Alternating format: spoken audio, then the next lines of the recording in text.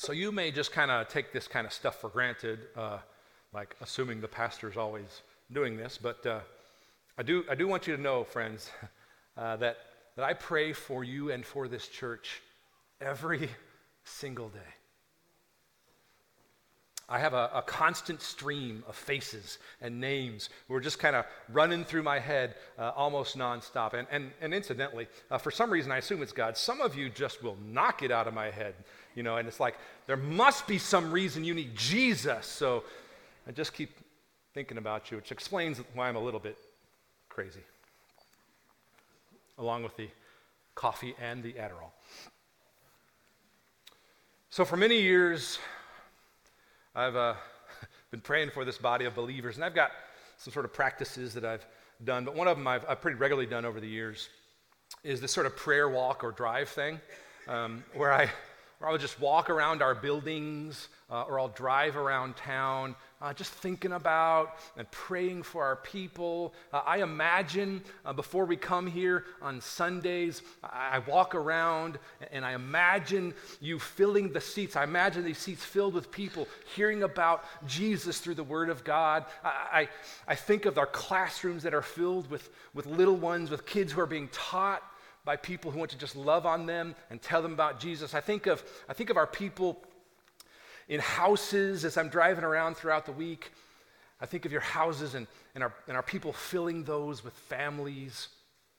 I think of where you work and where we are out in the community, businesses that are just filled with our people, shopping and talking with people, working there, making things happen. Often throughout the week as I'm driving somewhere, I think of our people and I think of them in those various places. And I imagine and I pray for you to be filled with God's Spirit doing God's work every day in as many locations as we have people throughout this entire county. And as I think about all that and I take that in, I am in awe of how God works to fill his people with his own character and nature so that they can fill where they play and work and where they live with the goodness of God. Think about what God does through his people. It's really amazing. God is working to fill the earth with his goodness through his people. For 18 years now, I've done my level best to sort of listen closely to God's voice so I would hear clearly his great dreams for this church, because it's his church. And it became clear to me this week as I was thinking about this passage and studying it and meditating on it and trying to memorize it in the ESV, which is impossible. So it became clear to me as I was doing all that, that this passage is what I've been praying for us for all these years. That God would reveal his resurrection power to you and through you. That you would have the eyes of your hearts enlightened so that you would know what is the hope to which he's called you, what are the riches of the glorious inheritance in the saints, and especially as Paul is most emphasizing in this passage, that you may know what is the immeasurable greatness of his power toward you. Friends, do you know what God has done for you?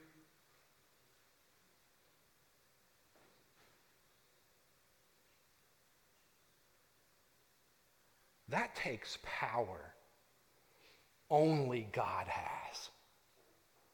Do you know what he wants to do through you? Now we know that takes power God only has, because we know ourselves well. When we think about what Paul says here is the immeasurable greatness of his power toward us in giving us Jesus, in whom we have every spiritual blessing we could need for salvation, it is absolutely amazing. We live in this sort of frivolous and careless with words kind of culture where we're just throwing around words and they're kind of empty. We abuse them a lot in our world today. But it is truly awesome. And it is absolutely amazing to think about how God's power that raised Jesus from the grave is the same power he's using to work through his people, to communicate his goodness and glory to every nook and cranny of the entire earth. That's God's plan. If you can see it, if you've had the eyes of your hearts enlightened, it is an amazing, it's a beautiful, it's a triumphant vision for God's people that we see in these verses. And friends, as your pastor, this is what I want for you. As a church, this is what we want for you. This is what God wants for you.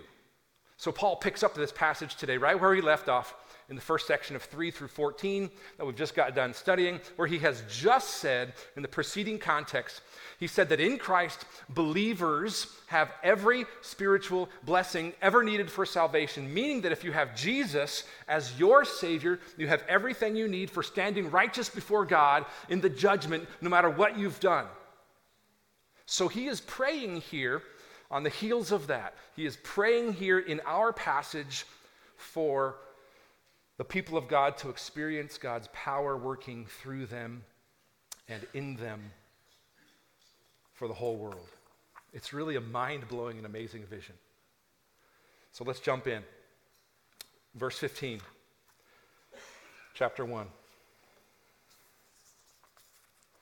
I want you to hear this, not just as a sort of like my prayer or Paul's prayer for you, but I want you to hear this today as God's prayer directed to you and his vision for you. Verse 15 says this, "For this reason," meaning as a consequence of all that, every spiritual blessing stuff that's needed for salvation, because we have that in Jesus, "for this reason, because I've heard of your faith in the Lord Jesus and your love toward all the saints." He names two things here, which is a way of saying because you have this faith in Christ and this love for one another, those are good signs. Those are good signs that you're already beginning to experience some of those spiritual blessings he's named above. So now that you've got some of that, he says this, look at this, verse 16. "I do not cease, I'm continually giving thanks for you, remembering you in my prayers." And then he says, here's my prayer for you, verse 17. That the God of our Lord Jesus Christ, the Father of glory," meaning this is a thematic hint of what's going to follow about God, who is the God who brought Jesus up from the grave, that kind of God who has all glory and all power, "that he may give you the spirit of wisdom and revelation," that he would give you the Holy Spirit to continue to understand those spiritual blessings in the knowledge of him, so that you have a deeper and a more intimate and personal knowledge of God, having the eyes of your hearts enlightened, which is something only God can do. So he says all of this is my prayer, "that you may know," keep reading, three things. Verse 18. "What is the hope to which he's called you? What are the riches of his glorious inheritance in the saints? And what is the immeasurable greatness of his power toward us who believe?" Now press pause here for a little bit. We're going to spend some time on these three things here. So in this section here, again, Paul is recognizing, based on every spiritual blessing that's been given to believers through Jesus, he's recognizing that these Ephesian Christians, many of whom were Gentiles, they weren't Jewish before they became believers. He's reminding them that they have this assurance of the Spirit's presence in them when they didn't have that long history of relationship like the Jews did. So many of them needed this ongoing assurance and presence of the Spirit in them. And he's saying that they were already demonstrating faith in Christ and love toward one another, but he wants them to know there's so much more of God to know and to see and to experience. There's much more to know about him and his power. And that can be known with a closeness and a depth and an intimacy that will keep us faithful and alive to God's Spirit for the call to fill his earth with his goodness and glory. Because think about that, that's a big call. And so he prays that they may know with Spirit-filled eyes of the heart here. What's the hope to which he's called you? What are the riches of his glorious inheritance in the saints?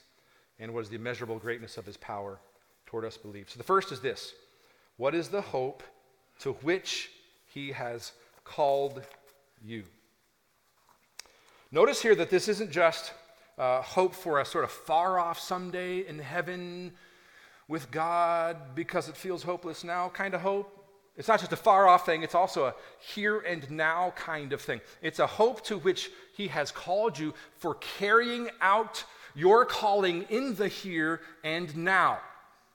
That's the kind of hope that is rooted in knowing that in Christ you have every spiritual blessing in the heavenly places. So that knowledge that that's the case is a foundation for you in the here and now calling you have, this foundation for an expanded awareness of what God's doing in the world and through you and through his people. Hope for eternity because of Jesus and what he's achieved for us means an expanded awareness of your life's work.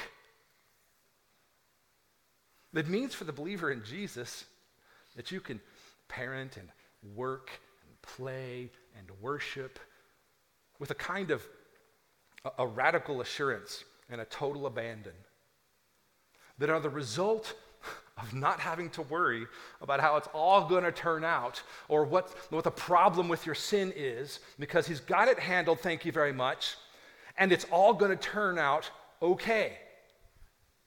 So your hope to live out the goodness and glory of God, to take that on as your personal vision and mission for your life, rests in the truth that in heaven you have forever relationship with God in Jesus. Which means the struggles and the day-to-day and the pressures and the weights and the messes and the lack and the resources that you don't know are taken care of. Because you have hope for tomorrow, you can have hope to live with abandon today. So you don't have to use this world and manipulate people and abuse it for self as a temporary way to make up for those lacks. Because you see the messes, you see the problems, you understand what needs fixed. Hope means living with the kind of radical abandon that knows that because I'm with God forever in heaven, I can step into the next risky thing that God has so that he can make known his glory, instead of me having to manipulate everything around me and everyone around me for mine. That's what hope looks like for the believer who understands what they really have in Jesus. Second says, what are the riches of his glorious inheritance in the saints? There is some debate about whether Paul is speaking here about the saints as the riches of his inheritance, as the ESV has it, or if Paul is speaking about the riches of our inheritance that we have in Christ. I think Paul is not speaking of the inheritance we receive from God at this point. He's already done so in verse 14, but he's speaking of us here as his inheritance that he leaves to the world because of the immediately following context to which Paul's going to turn here to say that God's people, who are his treasured possession, verse 14, they are the inheritance he is leaving to the world to do his work, to fill it with his goodness. Paul's prayer here for them to have the spiritual eyes and knowledge of God that will empower them to do that is so that they can be, verse 23, Christ's body. That his people can be Christ's body working out in the world the expression of God's goodness and glory. So what Paul's saying here is that God shares his riches and glory with us, verses 3 through 14, so that we could share those riches with the world, with our neighbors, with those in our family, with people around us who need him. Either way we read this, what we do know is that if we have Jesus, we are already God's adopted children who are already rich beyond our wildest imaginations. If you have Jesus, you are rich beyond what you could possibly understand. You are rich in a way this world could never possibly give you.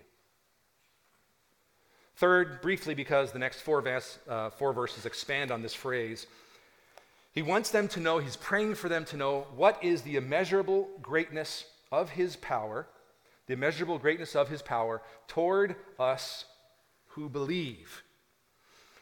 Now notice that what we're supposed to see and experience here isn't just the immeasurable greatness of his power. What we are supposed to see and experience here, and this is why he's praying for them and for us, is to experience and to see and to have the power of God in us so that we would understand the immeasurable greatness of his power. Look at this. Toward us who believe. The immeasurable greatness of God's power, think about this, is directed toward you.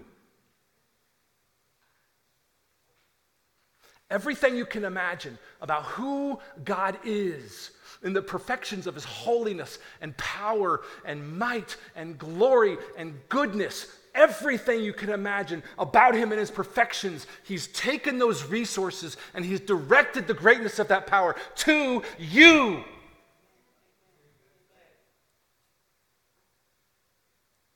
That's amazing.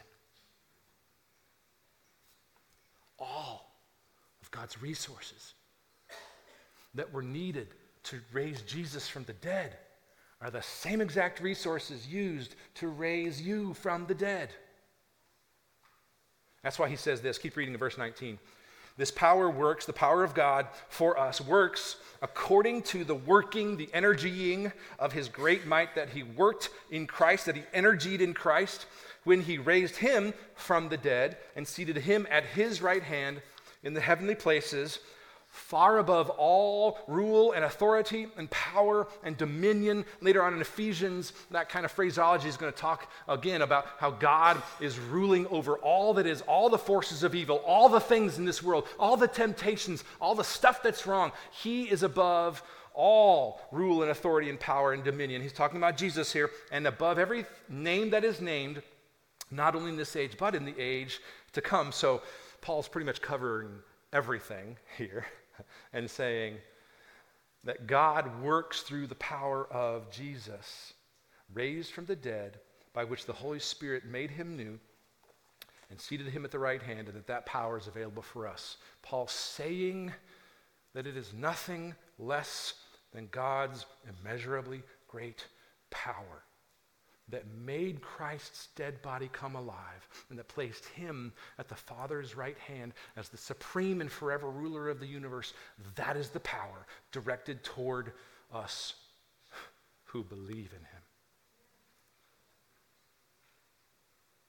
And here's the crazy part. It's that same power that God the Father, through the Holy Spirit, wants to use in you to fill the earth with his goodness.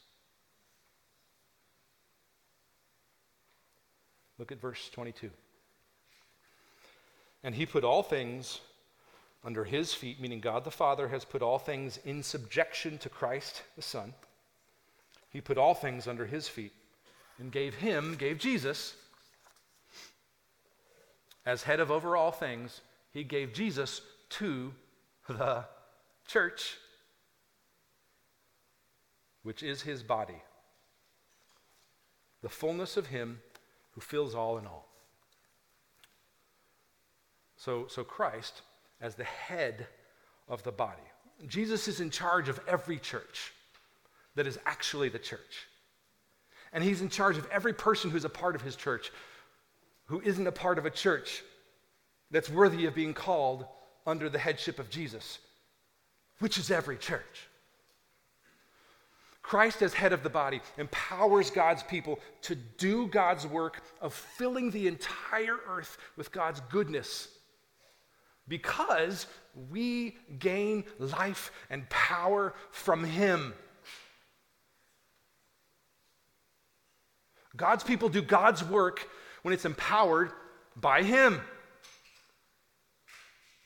We do not gain life or power from the things we normally think, the things that we measure as the stuff that makes us alive. It's not from food or work or fame or money or sex or intellect. It's not from playing. It's not from the kind of applause from men that we just love. We gain, Jesus people gain, life and power from Jesus.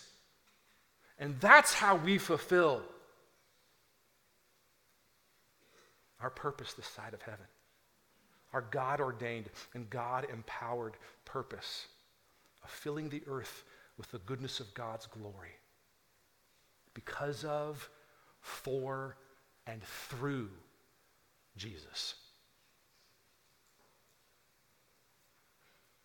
Now, this is a big vision that God has for his people. And when you read all that and you see what Paul is praying for the Ephesian Christians, it may sound like a prayer and a vision that doesn't have the slightest hope of success because it seems to depend on the church. It seems to depend on us. Well, the good news is that it doesn't depend on us. We depend on the power of God that raised Jesus from the dead.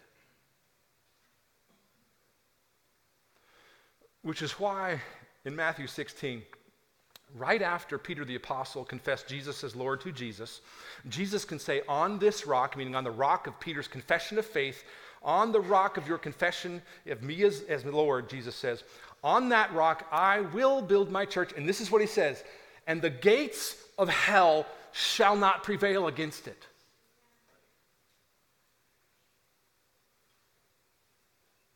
God's in charge. Through his Spirit making his people new.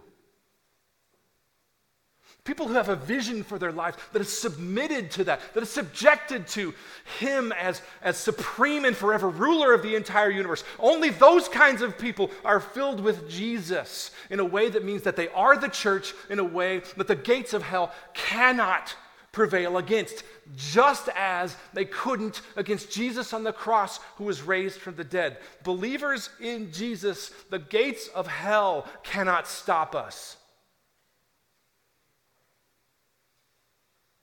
All the power of all the demons carrying out all of the plans of the evil one directed against us won't stop us because we have in Jesus everything we could ever need. God's already prevailed to give us immeasurably great power that forms us into this new people called the church who say yes to what he has for us to make his goodness and glory known.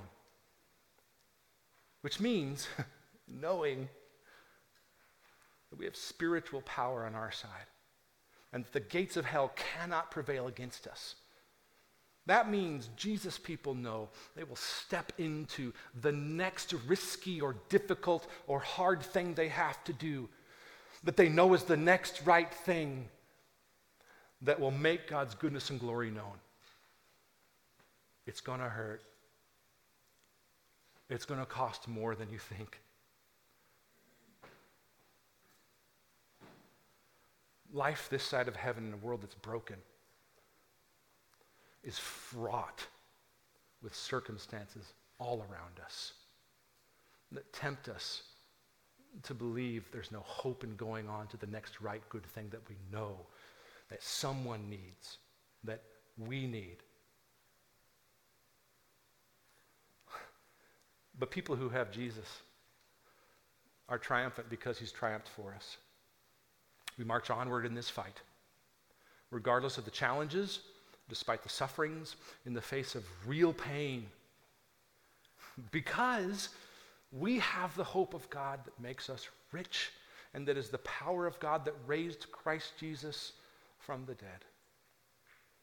Friends, if you're here today and you're not sure of your status with God, or you're still afraid that your sin and rebellion against God condemns you before him even today, I want to make you this promise on the authority of his word. If God can resurrect Jesus, he's not going to have the slightest problem resurrecting you.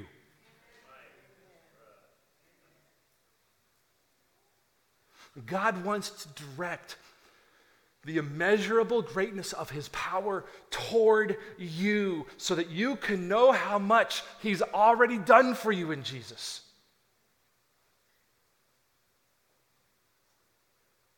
What Paul wants for the Ephesians and what I want for this church. And I think what God wants for you is that we would know the power of God that enables us to live from the victory that he's already accomplished on our behalf. We can live today with a kind of confidence and strength and fearless abandon that shares the riches we have in Jesus with a community all around us that desperately needs the help and hope only Jesus gives. We've been called, friends, to march as a church triumphant, knowing what we have, to give away what we've been given. Let's pray, friends. Lord, this is a big vision. It feels impossible. But we realize that you're not the God of the possible. You're the God who makes all things new. The God who in Jesus takes on the sin of the world so that we could have forever relationship with you. So we ask, Lord, that we would live in ways that mirror that amazing truth, that live out of a place that recognizes that we have forever resources in Jesus, that's empowered by your Spirit in us to shape us so that we could do what you've done for us, for others, as a means of spreading your goodness and glory to the world, Lord. In the face of temptation and danger and cancer and frustration and relational conflict and work problems and lack of resources and temptations that never stop, Father, give us your Spirit to continue to move through in ways that make your goodness and glory known. In the name of Jesus we pray.